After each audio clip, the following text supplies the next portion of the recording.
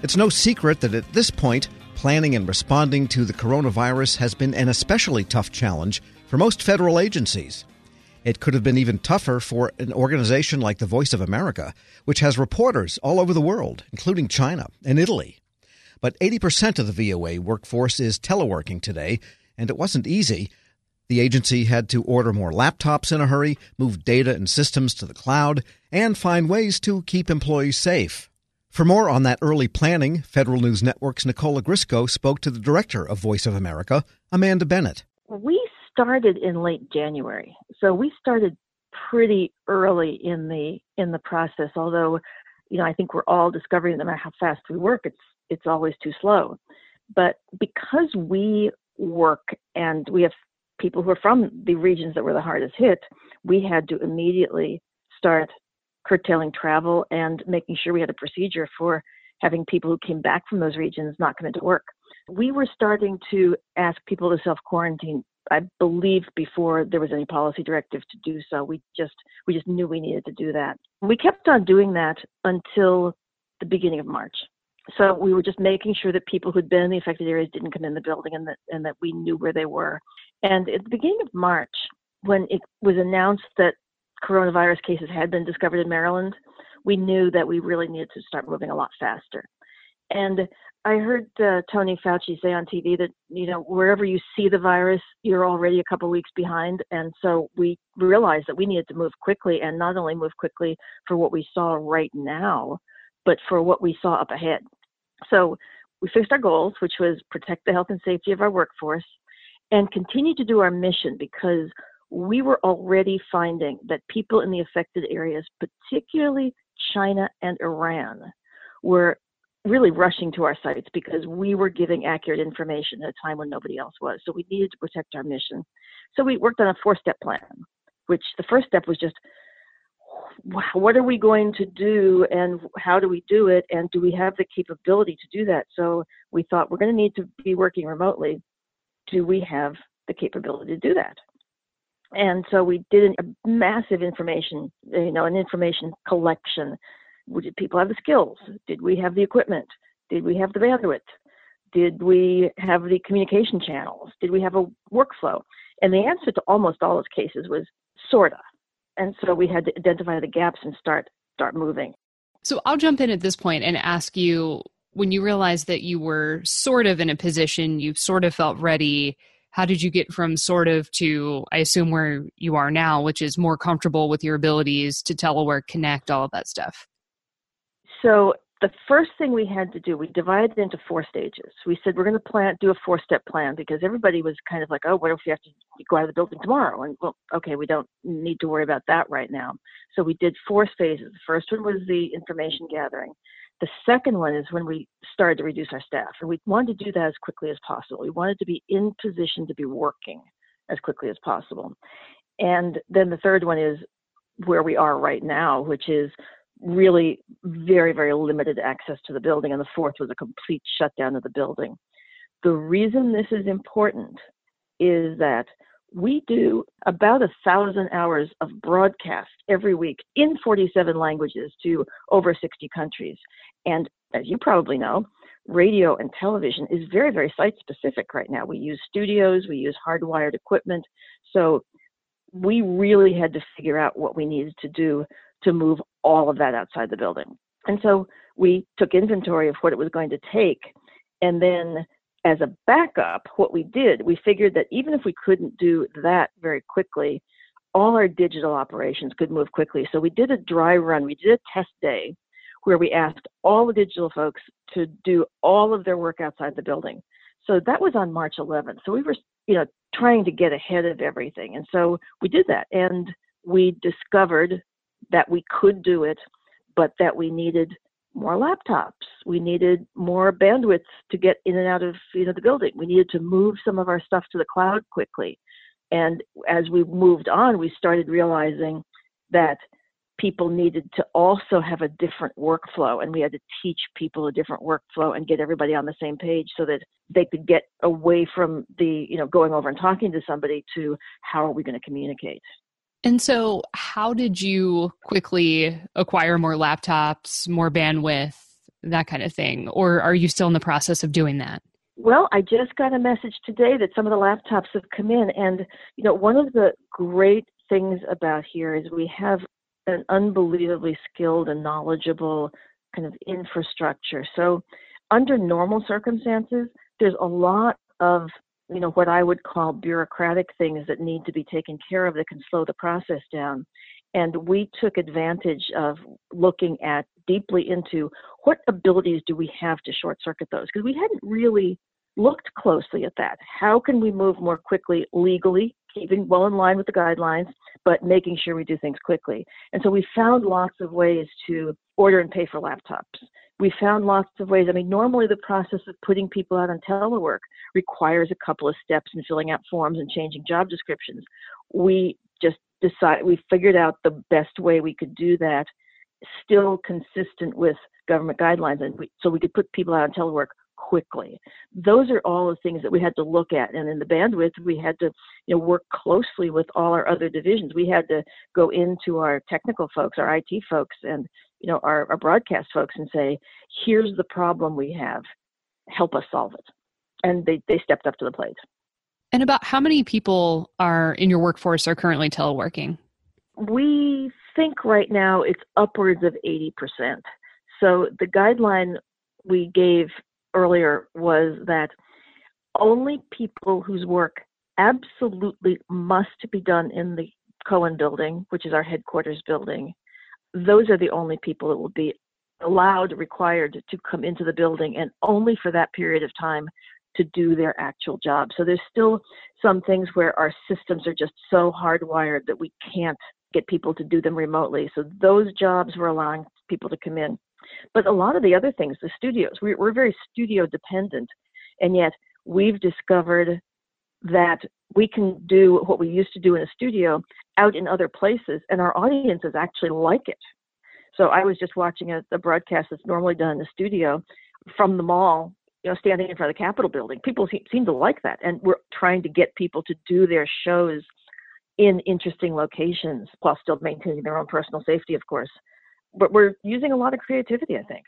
So I wanted to ask you, I think you all have learned that you might have an employee case or suspect you have an employee case of coronavirus. Can you tell me a little bit more about that? And if so, if that's prompted you to move on to, I guess, that fourth phase of your plan where you're having everyone move out of the building? We put out a statement this morning that we do have our first confirmed case. And this shows another advantage of moving quickly, because as soon as this employee went home ill, which was on March 11th, I believe, we took immediate steps. Everyone that this person had come in contact with was required to leave the building, and to go on to telework if they had a job that could be teleworked, to go on administrative leave if they didn't. And so everyone that we knew had contact was removed from the building, and we monitored them at home. They're all fine as far as we know right now. And then we brought in an industrial cleaning team to clean and disinfect every area where this employee was known to have touched or interacted with. So we had already done the things that we needed to do even before the test came in positive. So we're doing that. We're trying to jump on things quickly so we don't have to do things in a haphazard fashion. We can do them in a logical fashion if we get ahead of the question.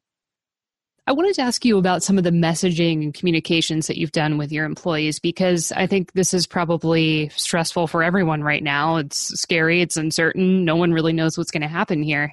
And so I wonder how you're approaching that with your employees.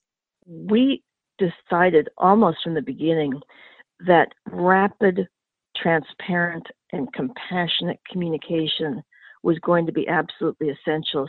We belong to a parent organization, the U.S. Agency for Global Media. Both organizations decided that we were going to do daily briefings. And so we are doing daily briefings, updating people with things, telling people what's going on, showing them where you can find things, what the procedure for doing things is, really giving them as much information as we think that they need. And then I started doing a daily kind of more personal email just based on what I'd been hearing from people, because you're right. I mean, there's some things that, telling people about how you get laptops isn't going to help you with. People are scared, and they want to know that, other people are scared too, but we're going to get through this, and here's what we're doing to reassure you. How do you think some of those communications will continue? Because we don't know how long this is going to last. We don't know how long, we're all supposed to be working from home and social distancing and all of that. So what are your communication plans moving forward? I think that we really should commit to maintaining this level of communication, because as it goes forward, we don't know if anxiety level is going to go down. I think we need to assume that we're going to need to communicate, keep in touch with our employees continually through this. So I think my personal commitment at VOA, and I would say all VOA managers feel this way, is to maintain an aggressive level of communication daily or more than daily if we need to. For example, as soon as we discovered that the employee had tested positive, we, within an hour, had a pretty detailed message out to the staff. We had pledged to them that they would know information as soon as we knew it, or as close as possible to that. And we really scrambled to try and keep that promise. I think I've heard that you have also hosted maybe some virtual town halls or town hall-like events for employees. Can you go into that a little bit as well? We figured really early on, we didn't want to bring people together in a group. Our normal town halls are done in a very crowded room with lots of people packed in together. So instead, we set up a virtual town hall, which we had never done before. And that required, of course, again, the really rapid cooperation of everybody involved in the logical side. And we brought in everybody that we thought would need to answer questions and talked to them about what we knew so far, showed them the people that were going to be answering questions, told them how to get their questions answered, and again, just began the process of saying to them, we're going to communicate with you aggressively at all times. And have you received any feedback from employees about how the messaging, the teleworking, all of this, how it's all gone for them? Obviously, for a lot of people, it's a brand new thing, and being separated from their workforce and people, we have to remember that a lot of these people are home. And so these kinds of messages, I think, are really good for people. And I've been receiving feedback that it's really making a difference to people, because they don't have to go on a gossip circuit to figure out, did you hear this? Did you hear that? Did you hear this? They, I think, are starting to feel comfortable that when something happens, we'll tell them right away. I think that this really, rapid communication has been a very effective thing. And I think it's something we owe our workforce.